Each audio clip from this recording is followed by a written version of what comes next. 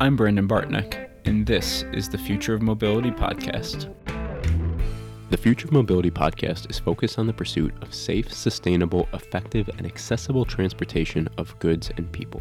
Given the critical nature of the world's climate and energy needs, these topics have never been more important, and they're certainly important to me. So, this podcast is a weekly interview series in which I learn from and put the spotlight on the people helping to develop and implement the technology required to move us forward. Who am I? As mentioned, my name is Brandon Bartnick, and I'm an engineer who realized that making a positive impact is the most important thing to me, both through this podcast and my career in the industry. If you're passionate about any of the topics I cover here, please feel free to reach out on LinkedIn or Twitter. I'd love to connect. Also, if you hear anything you like, please consider sharing the Future Mobility with a friend or colleague. This podcast is brought to you by Edison Manufacturing and Engineering. Technology innovation is great, but it doesn't mean anything if we can't bring our impactful products to life, which means we have to build them. And unfortunately, that's easier said than done, especially for startups and evolving companies that need a reliable option for low-volume builds. That's where we come in. Edison is your turnkey manufacturing partner, specializing in build and assembly of highly complex products in annual volumes of 10 to tens of thousands, utilizing an agile and capital-light approach.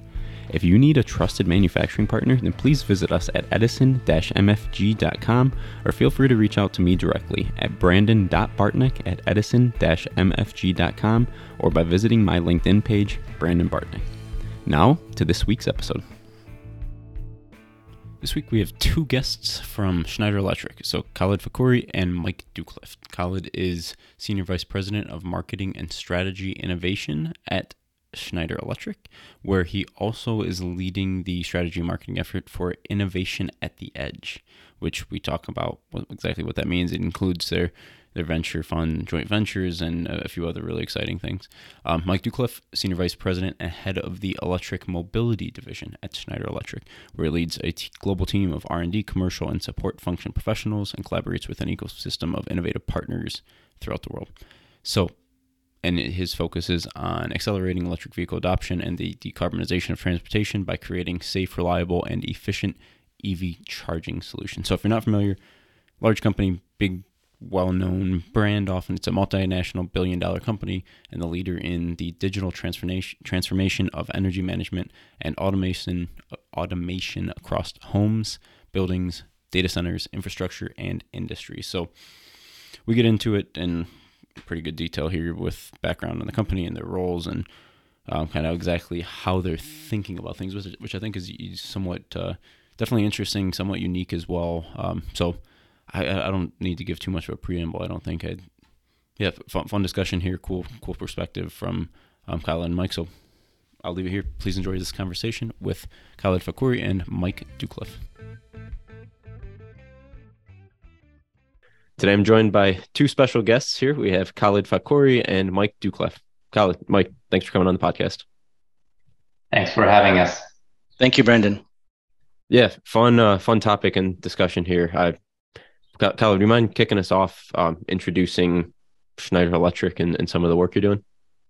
Sure. Well, maybe a bit about myself. So my official title in Schneider Electric is Senior Vice President for Strategy and Marketing for part of the business that we called Innovation at the Edge. Before explaining this, what is Schneider Electric? Is a lot of people know is a global leader in energy management and industrial automation. We are a leader in the transformation of these two functions, mainly in the homes, buildings, data centers, and infrastructure across multiple industries. The part of the business that I am in is Innovation at the Edge, which is our outside of the core, bringing innovations, whether they're internally or external, to Schneider Electric. And that will lead into our discussion on e-mobility. But it's basically made up of four main pillars. One is our SE Ventures, investment, partnership, and incubation. The other one is our joint ventures for energy as a service, Alpha Structure and Green Structure, and then the prosumer and the e-mobility businesses. Great. Thank you. I think that's a great overview to kick us off. And Mike, would you mind talking a bit about your specific role in this picture? Sure, Brendan. I'm leading what we call our electric mobility division at Schneider, which means I have the global accountability for our electric mobility strategy, our offer innovation, and of course, our financial performance. Now, at Schneider, we actually began investing over 10 years ago in various technologies, AC charging, DC charging, wireless charging as well, different segments, residential, buildings, in transit, highway charging. We invested in several different geographies. So that's Europe, international, the US, North America, as well as different business models. You can say that we've been around for over 10 years and really been spending our time, testing the various aspects of e-mobility. So we're quite experienced until now. And can you guys talk about, like, how do you think about, or how did Schneider Electric think about how to get into this evolving area? So e-mobility, technology, innovation, right? We have sustainability, we have various ways in which mobility and energy are evolving. And like just about any big established company out there is thinking about, hey, what's our future look like? How can we play a role in this?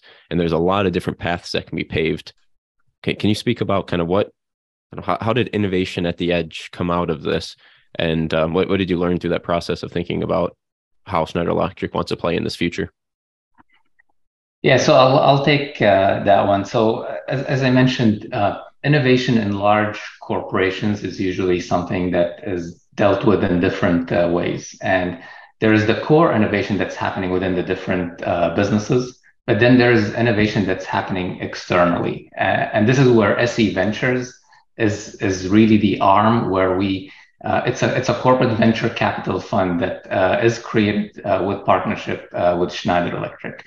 It's based in California, and it works with entrepreneurs around the world, but with a lot of focus also on the US based on the geography where it's based. And it provides capital to big ideas. E-mobility is one of them, and we can go through some examples of investments we made in this space. But it provides that capital to big ideas, bold entrepreneurs who can benefit from our deep knowledge, deep domain expertise, our R&D assets, but also our global customer base. And the team is focused on building these strong relationships with the entrepreneurs to advise, invest, and act as accelerants for the high potential startups. We've celebrated the 5th year anniversary of our first fund, which was 500 million euro. And we launched the second fund 3 weeks ago in San Francisco. So we now have over €1 billion of committed capital for the SE Ventures. Just a couple of examples of companies that are now part of the investment portfolio or have been in the past is Qmerit as one of them, EIQ Mobility, Proterra are just to name few, but we don't only invest in e-mobility or electric vehicle space, but these are the ones that are in that space. And what's the goal here, right? So, I mean, there's a wide range of venture funds out there, including corporate funds, and obviously the goals could be, hey, make an impact. It could be get a profit. It could be, strategically look for areas to grow and expand the capabilities of the organization in a way that you probably couldn't within the walls of a large organization. Like how are you defining success for SE Venture? Yeah, so that's a very good question. So some of these investments end up to be majority owned and by Schneider Electric, but that's not the only path or definition of success. Just scaling these companies and growing with them, and later on at any next milestone, whether IPO or next rounds of investment, where the SE Ventures as a corporate venture capital end up benefiting from the additional valuation, is another way where we can define this as a success. Qmerit is one example where maybe a bit of a brief on Qmerit, which is heavily present in the EV space. It's a digital platform that enables and empowers concurrent at scale distributed workforce management. Their key applications are working with a lot of the auto OEMs is on EV charging installations, but the platform is now doing a lot more as it relates to home electrifications, of which EV charging is one. We had a deep integration of that into our prosumer strategy. And we are driving and accelerating the installation of EV chargers in North America. About a year ago, we ended up moving it from a portfolio company of SC Ventures to being majority owned by Schneider Electric. That's one path of success, which is not necessarily the only definition, as I mentioned, which is what happened with other companies like EIQ, which was Schneider exited from this in the second or third round of investment for that company. Gotcha. And Mike, I'll have a follow-up question. But do you have anything to add so far based on what we've been talking about here? Yeah, I mean, coming back to your point about why is Schneider in the e-mobility segment, and I think it's very natural for us. A lot of people, when they look at electric mobility and EV charging infrastructure, they see the visible piece. And the visible piece is the charger, or it's your app on your phone. And everybody likes to talk about that, right? Because you can hug a charger when you buy one for your home, and you can be proud, and you can take a selfie, and you can post, and it's great. But what many people don't talk about is the rest of the complexity. And really half of the complexity is kind of below the waterline. And that's all of the energy management, that's all of the integration to the broader energy system. And that's, of course, all of the safety and protection. So at Schneider, that's our core business. I mean, our core business is energy management and electrical protection. So it's only natural for us that we would enter into the electric mobility charging infrastructure space. Hey, can you expand on those 2 points? So I come from this perspective, and I think a lot of listeners too, of more the vehicle side, right? So my background is in supporting the development of electrified vehicles and components and such. And yeah, sure, I understand how the car that I have plugs into the wall and stuff, but like this topic that you're touching on is really interesting, and I don't think many people really understand the nuts and bolts of what goes into this. So can you expand on those topics? Yeah, sure. And in fact, I can even give my opinion as why most people don't talk about that, because we're not at adoption at scale. So outside of your home and connecting an electric vehicle to your home, we really don't have large charging infrastructure in principle around. So first of all, when you connect your electric vehicle to your home, it instantly becomes, in general, the largest appliance you have inside of your electrical system. So this requires you to have a good integration with the rest of your electrical distribution or your panel board. If you have, for example, you're nearing the capacity of your panel, and then you plug in your car, you could, of course, have an outage. You want to avoid that, and you want to really balance the loads between your oven, your hairdryer, your electric vehicle, if you have a pool or a heat pump or whatever. So this needs to be managed, and really, when you plug in that vehicle at home, you feel it instantly in the majority of cases. Now, at buildings, no one really talks about it today, because buildings today are largely absorbing loads with the extra capacity they have built in. So today, when you connect, 1,510 electric vehicles to a building, you can directionally absorb the load. But as you start to connect, 100, 500, 1,000 EV chargers to your building, and all of those cars arrive in the morning and want to charge, well, then you're going to have to revisit your entire electrical distribution and energy management. And that's where having integration to either the home energy management system, in the case of single-family home, or into the building energy management system becomes essential. And today nobody's talking about it because we're not at scale, outside of Norway. But as we start to go to scale, you'll see this topic come up more and more, including this tighter integration between charging systems and then either home or building management systems. Yeah, just a silly anecdote, but I mean, I personally feel this relatively frequently, in that, like, if I do happen to, so I work out in my garage, which is 30 degrees this morning. I have a little space heater in there, and I go and I turn it on in the morning. And if the car isn't at 100% charge already, I blow the circuit every single time, and I have to go and reset the panel. So, and that's a super small, silly scale, but I could definitely see how as you scale up at the building level, that this becomes so much more challenging, and so you need to be so much more intentional. And how do you think?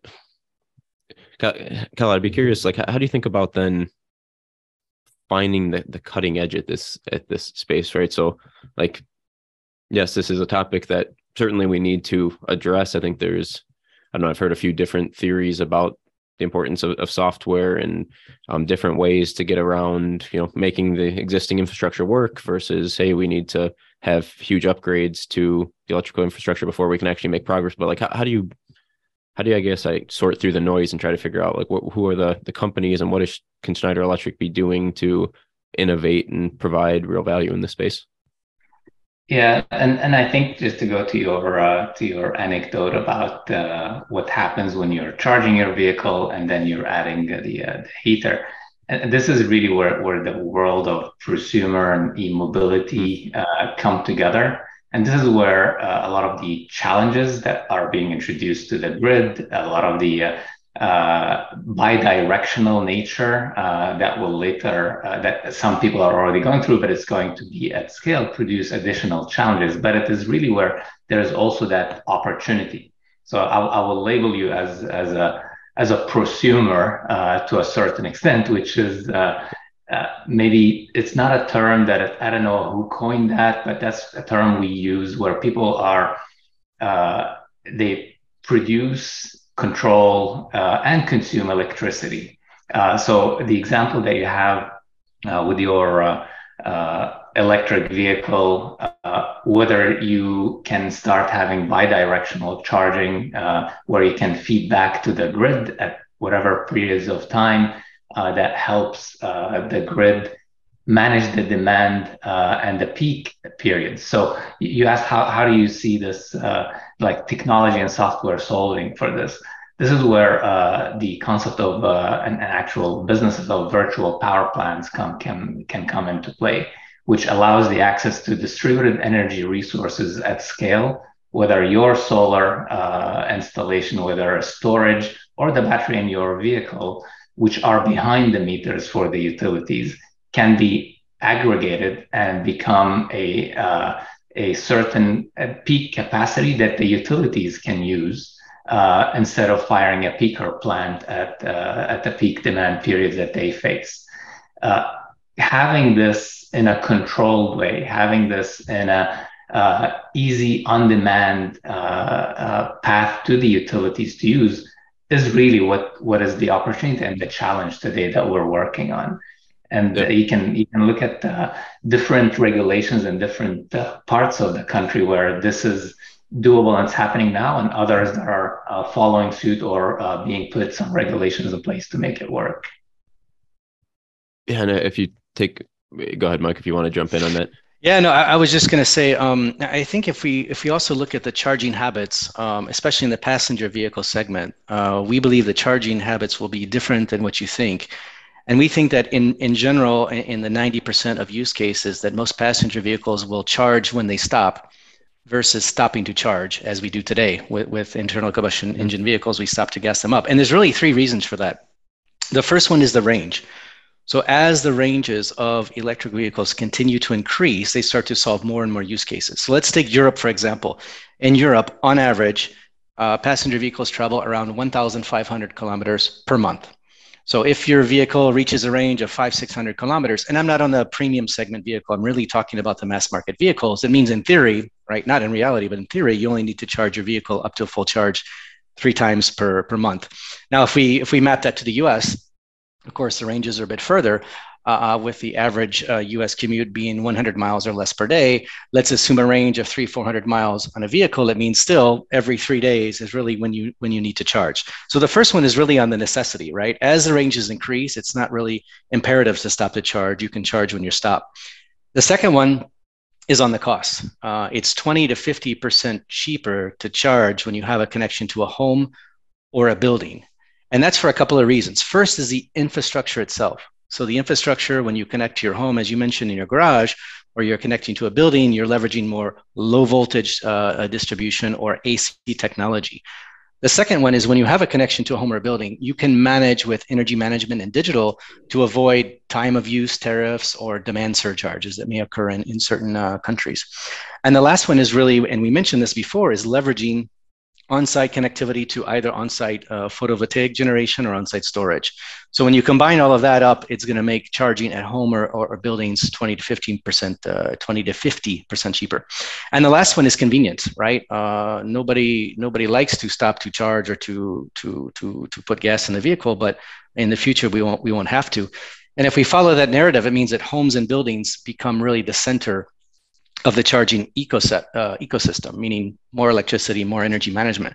Now, it's not to say that we don't need, in-transit charging, because we do for long distance travel, for emergencies, for some use cases like salespeople, for example, covering large territories. But you're going to pay for that because you're going to pay for the energy to be available when you need it, no matter if it's the cheap time or the expensive time.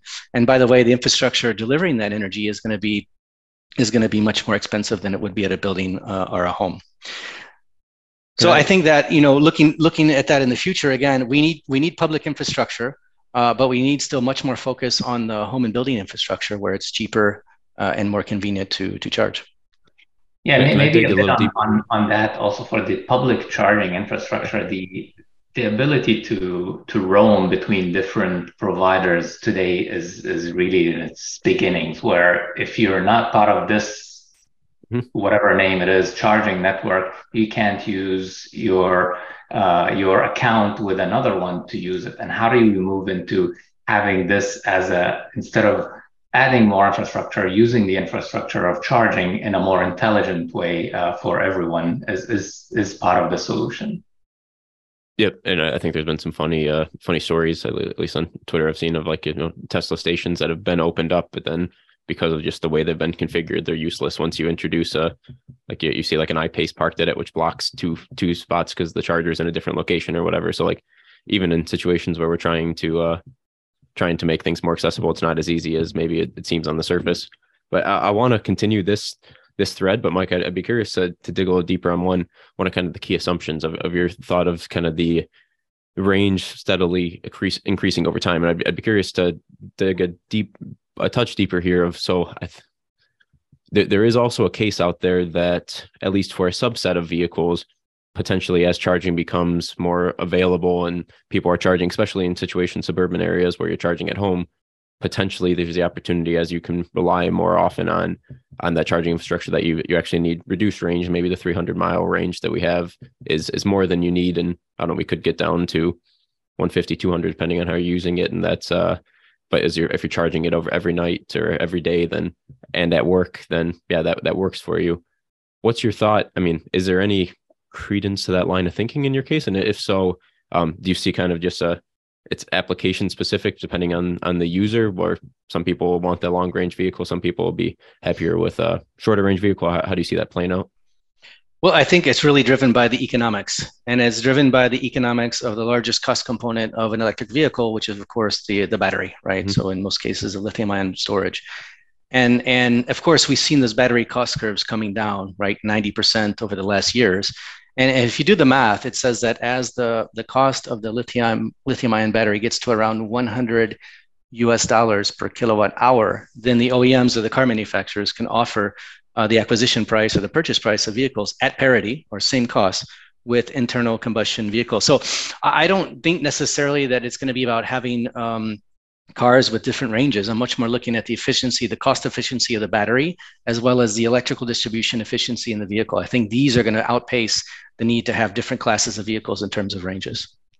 So the expectation then kind of underlying that would be that, we get better at mining materials and we're able to get enough battery materials where that cost curve does continue to go down and doesn't level out, which is certainly possible. I think it's an interesting game to play of how that is actually going to play out in the coming years, though. Yeah, it's not even just about the mining itself. It's also the way that we understand, for example, the state of charge of batteries. There's some companies actually that we've invested in with Schneider Ventures, where we're able to actually use ultrasound technology to have a better understanding of the vehicle state of charge. Today, directionally, there's an extra 20% because we don't know exactly how much is charged. So companies like Titan AES, which was an SEV investment, has this technology to better understand the state of charge. So again, there's going to be things about efficiency in vehicles, better states of charge. So again, overall, when you combine all of this, I think this is going to be the more deciding factor versus having different vehicles with different ranges. Yeah, that's a good point too, because there is, as you mentioned, a different path to that outcome, which is, technology improves, whether it's battery chemistries, as you mentioned, being smarter, being more efficient on the vehicle, like all those things would drive up range, obviously, and make it more realistic for long range for everyone. So we were talking a bit about this infrastructure, right?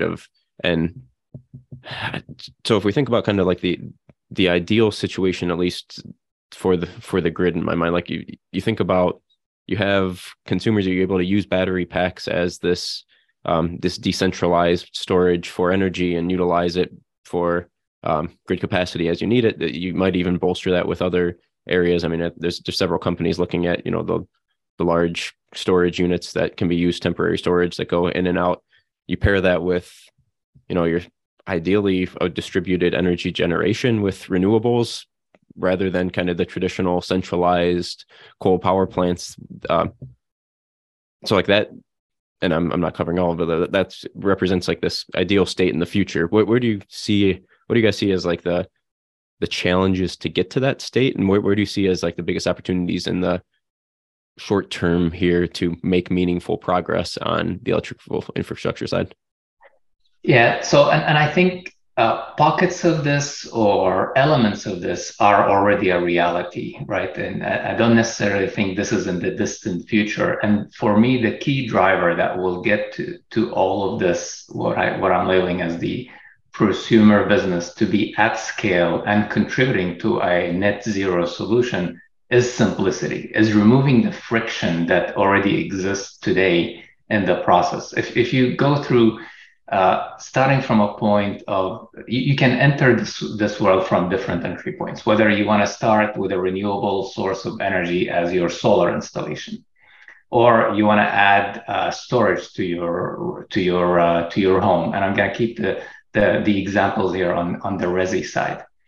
To go through getting educated, selecting the best technology, the best installer, the best price or best value, and then later on enrolling in the different utility programs or the best utility programs that are available for you, and benefit from the tax benefits and the incentives from the Inflation Reduction Act.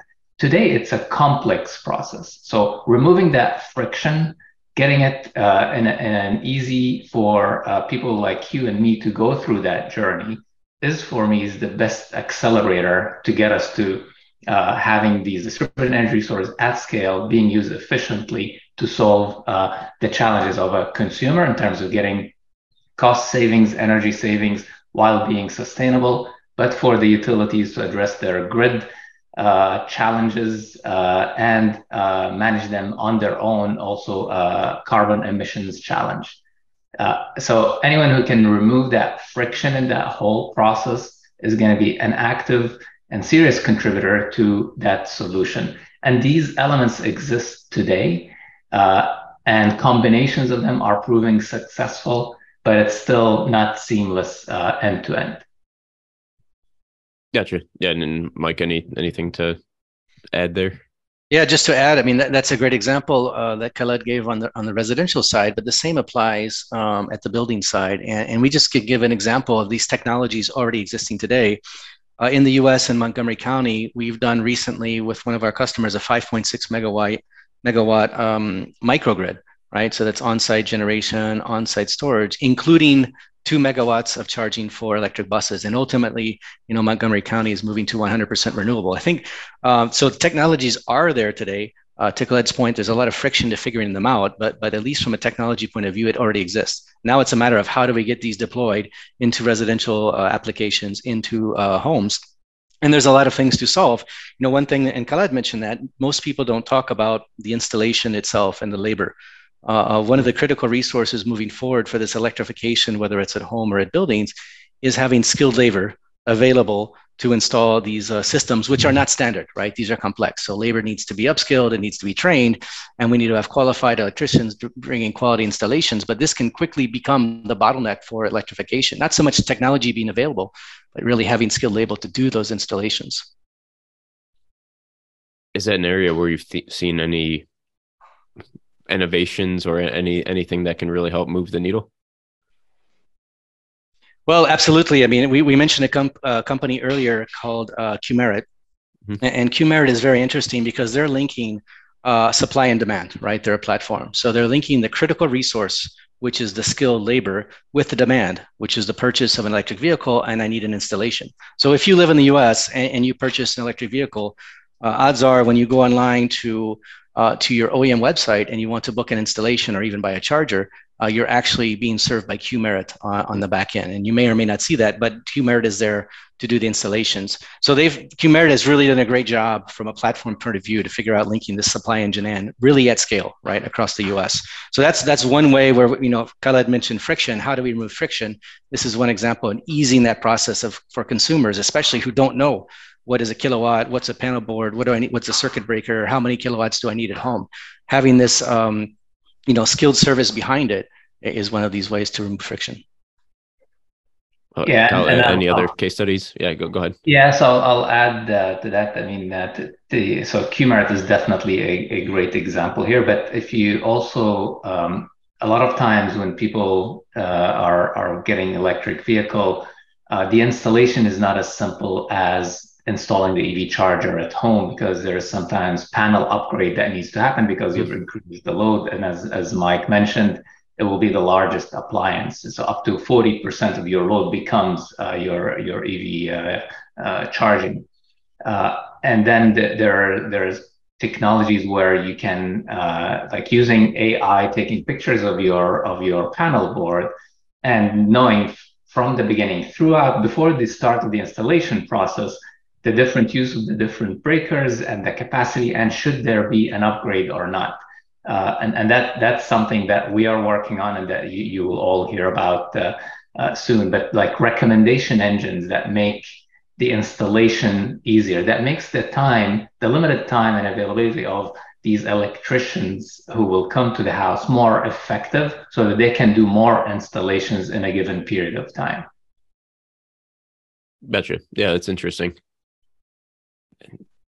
Yeah, and more effective even, by avoiding costly service visits. So many times you call the electrician, then they need to send somebody out, take a look, what do you have? It's inefficient. So to Khaled's point, with digital tools, we can really make this a much more efficient process, which is to make it faster, ultimately cheaper for everyone, and more efficient. So really a lot of interesting innovations that can come on areas, around installation that most consumers don't really think about.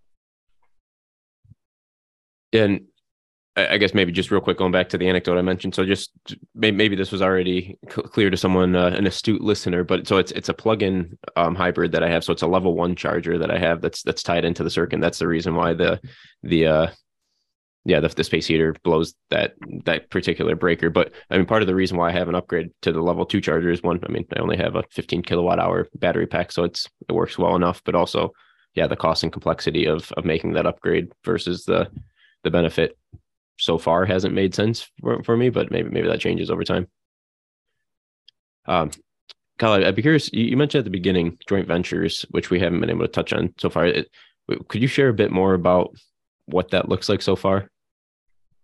Sure. So the two main joint ventures that you'll see, I mean, and maybe build on the example Mike mentioned, Montgomery County is a alpha structure project that was done in collaboration with Montgomery County. And the joint venture is between Schneider Electric and the Carlyle Group, where Schneider provide the technology, the know-how, etc. And working with Carlyle, that joint venture can move away from you as a county, as a commercial entity, from investing in your microgrid with a capital expenditure to actually buying a kilowatt capacity or kilowatt hours.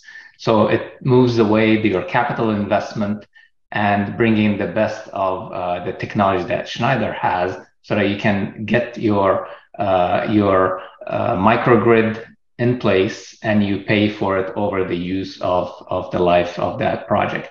This helps the customers with their renewable and carbon reduction journey based on the source of of generation for the microgrid, but also with the resiliency in terms of disruption to their grid, and in terms of their ability to contribute to the challenges within the communities that they are in terms of relieving the utility from certain demands, or contributing back in terms of giving back to the utility in periods when they're producing more than their own consumption.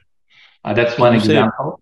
Yeah, and on that one, can you say a bit more, like who's the end customer for a solution like this, or what might they look like? So in the Montgomery County, the bus depot is the customer in this But one. if you expand out to, it could be any commercial entity, industrial site that requires microgrids. So it's providing energy as a service, not so much as microgrid as a service, but at the core of it is that microgrid solution. So you can think of retail chains in different parts of the country. You can think of industrial plants. You can think of, I mean, Schneider Electric, one of our campuses, has a microgrid that's provided in a similar setup. So it's not for residential, but it's for everything else in the commercial industrial building space, as well as with government, and as I mentioned, the example of Montgomery County. And I think this is a ignorant question, but I'm going to ask it anyway. So when I've been talking about microgrids, in my mind, so I've been mining and construction and those kind of like temporary places where you're putting significant power demands. That's where I've typically thought in my own mind when I'm talking microgrids, kind of where we're trying to put in these areas that aren't easily serviced by the existing kind of core electrical infrastructure. But this example that you're giving is a different example, and it sounds like maybe a more widespread one. So what is it really just? Is it these areas where there's just a sudden increase in demand for some reason, whether it's the option of or the adoption of electric vehicles or something else? So like what's the key driver that would require someone to want this local microgrid? No, so it's absolutely not for a temporary use only, right? So this can be in an islanded mode where it's the only source. When you disconnect from the utility, you're providing it through your microgrid, but they live hand in hand with the A grid connection, and they contribute to you as an end customer in terms of managing the cost of your electricity, using some of what you consume and feeding back what's needed. It also helps in resiliency in case of grid disruptions, but also in terms of sustainability and driving for your decarbonization targets. So it is definitely not only for remote areas or for temporary periods of time, although they do actually have that as an application as well. Yeah. Anything further to add there, Mike? Yeah, let's just take the EV application. So let's imagine that we're in a building. It's Monday morning, and my 100 employees arrive at the building, and they've decided not to charge at home for whatever reason, and they all plug in.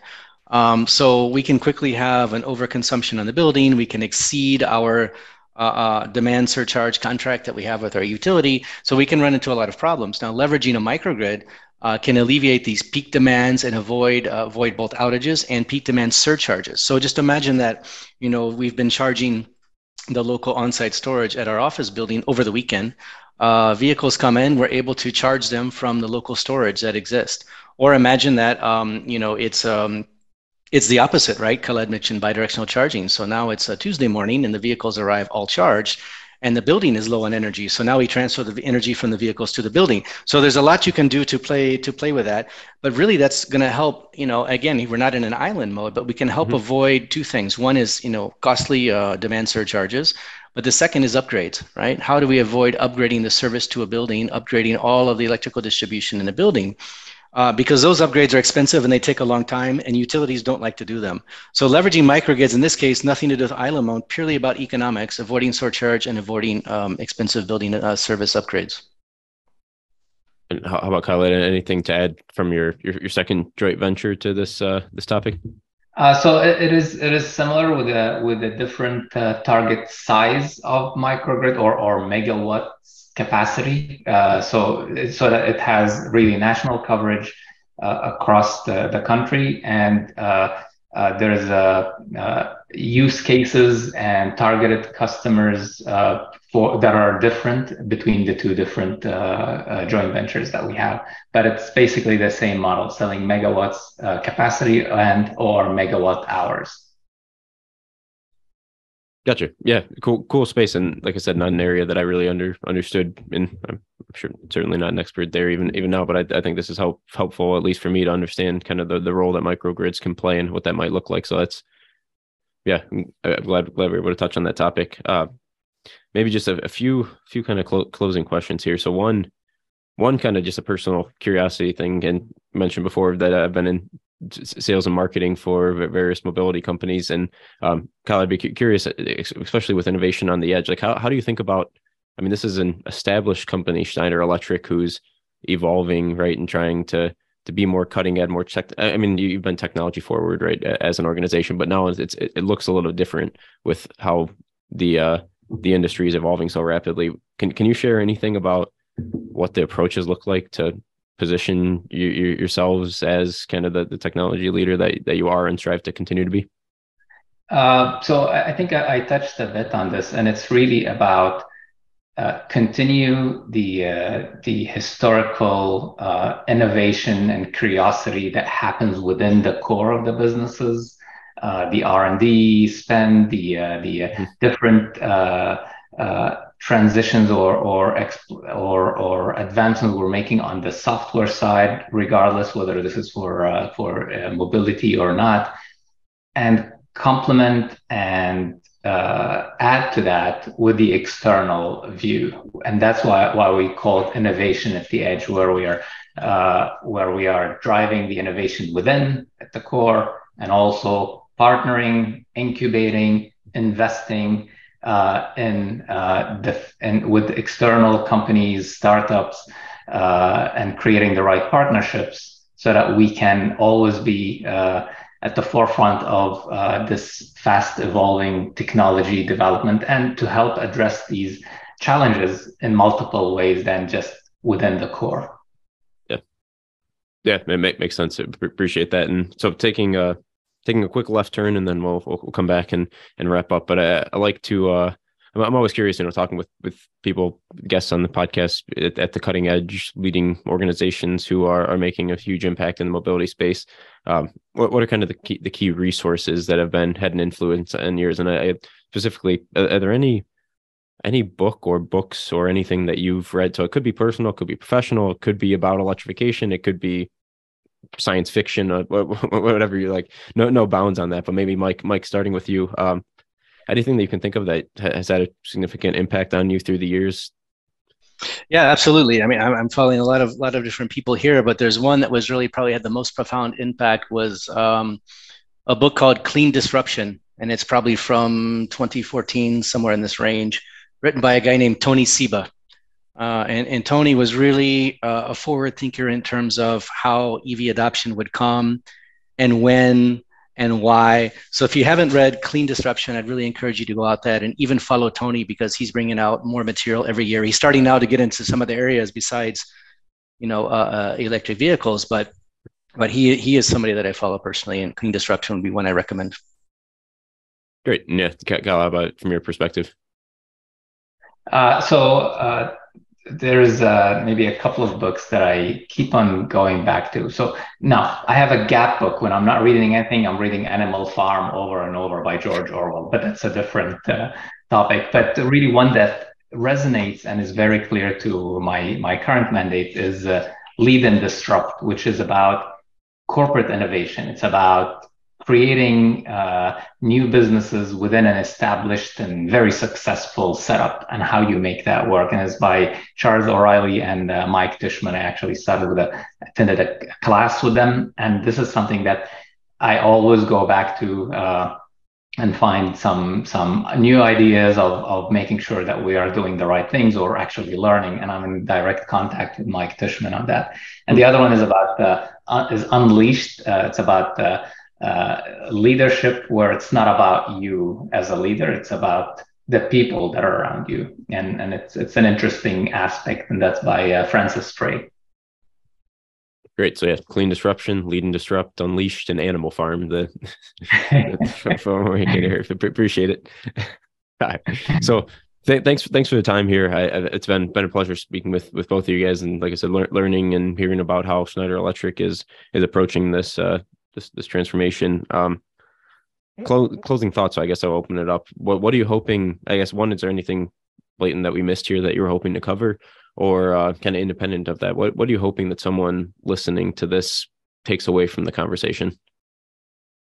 Just one thing from my side is that this is not about the future. The technology that we need is already here. It's already available, and it's about moving that friction, and it's about executing these technologies at scale.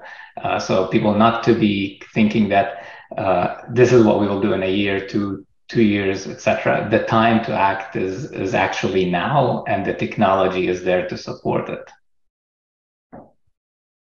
Yeah, I like that, and that's a theme that's come up a couple of times: the importance of removing the friction and adoption here. And Mike, how about from your side? Anything you're hoping someone takes away from this conversation?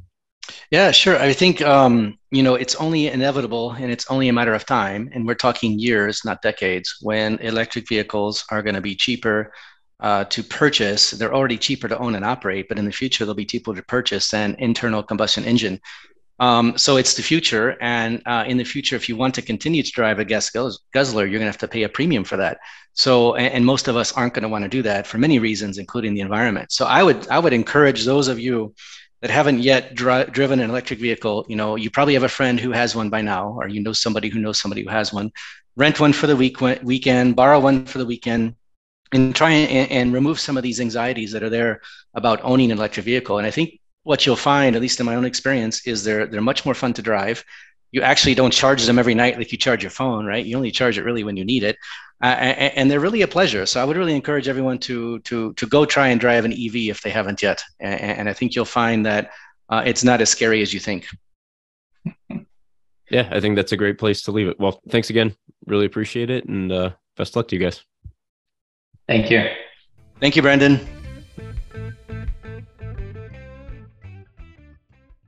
There you have it. Hope you enjoyed that conversation with Khaled Fakouri and Mike Ducliffe. So what stands out? I think fun discussion, very interesting. I definitely learned some things.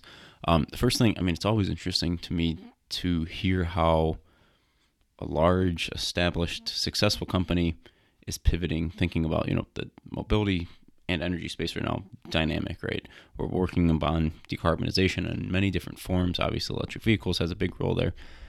How are these companies thinking about innovating and building on the legacy of innovation and technology leadership? And how do you find the right mix between doing things in-house, investing externally in startups who have some inherent advantage, right, in the innovation sense and the ability to move quickly and do things that fall outside traditional bounds, joint ventures, and more like that. So I really enjoyed picking these guys' brain, thinking about what that actually looks like. Enjoyed getting the perspective of how they see EV adoption and charging infrastructure evolving. And then the one thing we touched on this in some detail, but the idea of microgrids and the joint ventures they have really evolved my thinking of the benefit there as we think about charging and energy infrastructure and the importance of having additional infrastructure in place in different ways in which we have this possibly decoupled from the existing grid. As I mentioned during the discussion previously, I just thought about this for hard to reach applications. So things like a mining application or construction or forestry or something, and where, it's hard to get to, but no, there's benefit. And we talked about a few specific examples here, even in the heart of areas with existing infrastructure of having a decoupled microgrid setup. So fun discussion here. I hope you enjoyed it. With that said, thank you for listening. And as always, more to come next week. Thank you for listening to the Future of Mobility podcast, brought to you by Edison Manufacturing and Engineering. If you have a need for a trusted manufacturing partner for low volumes of highly complex products, then please visit us at edison-mfg.com, or feel free to shoot me a note directly at brandon.bartnick@edison-mfg.com, or visit my LinkedIn page, Brandon Bartnick. Edison specializes in build and assembly of highly complex products in annual volumes of 10 to tens of thousands, utilizing an agile and capital-light approach. If you're making an impact in the mobility space, we'd love to help. Until next time, thank you for listening to the Future of Mobility podcast.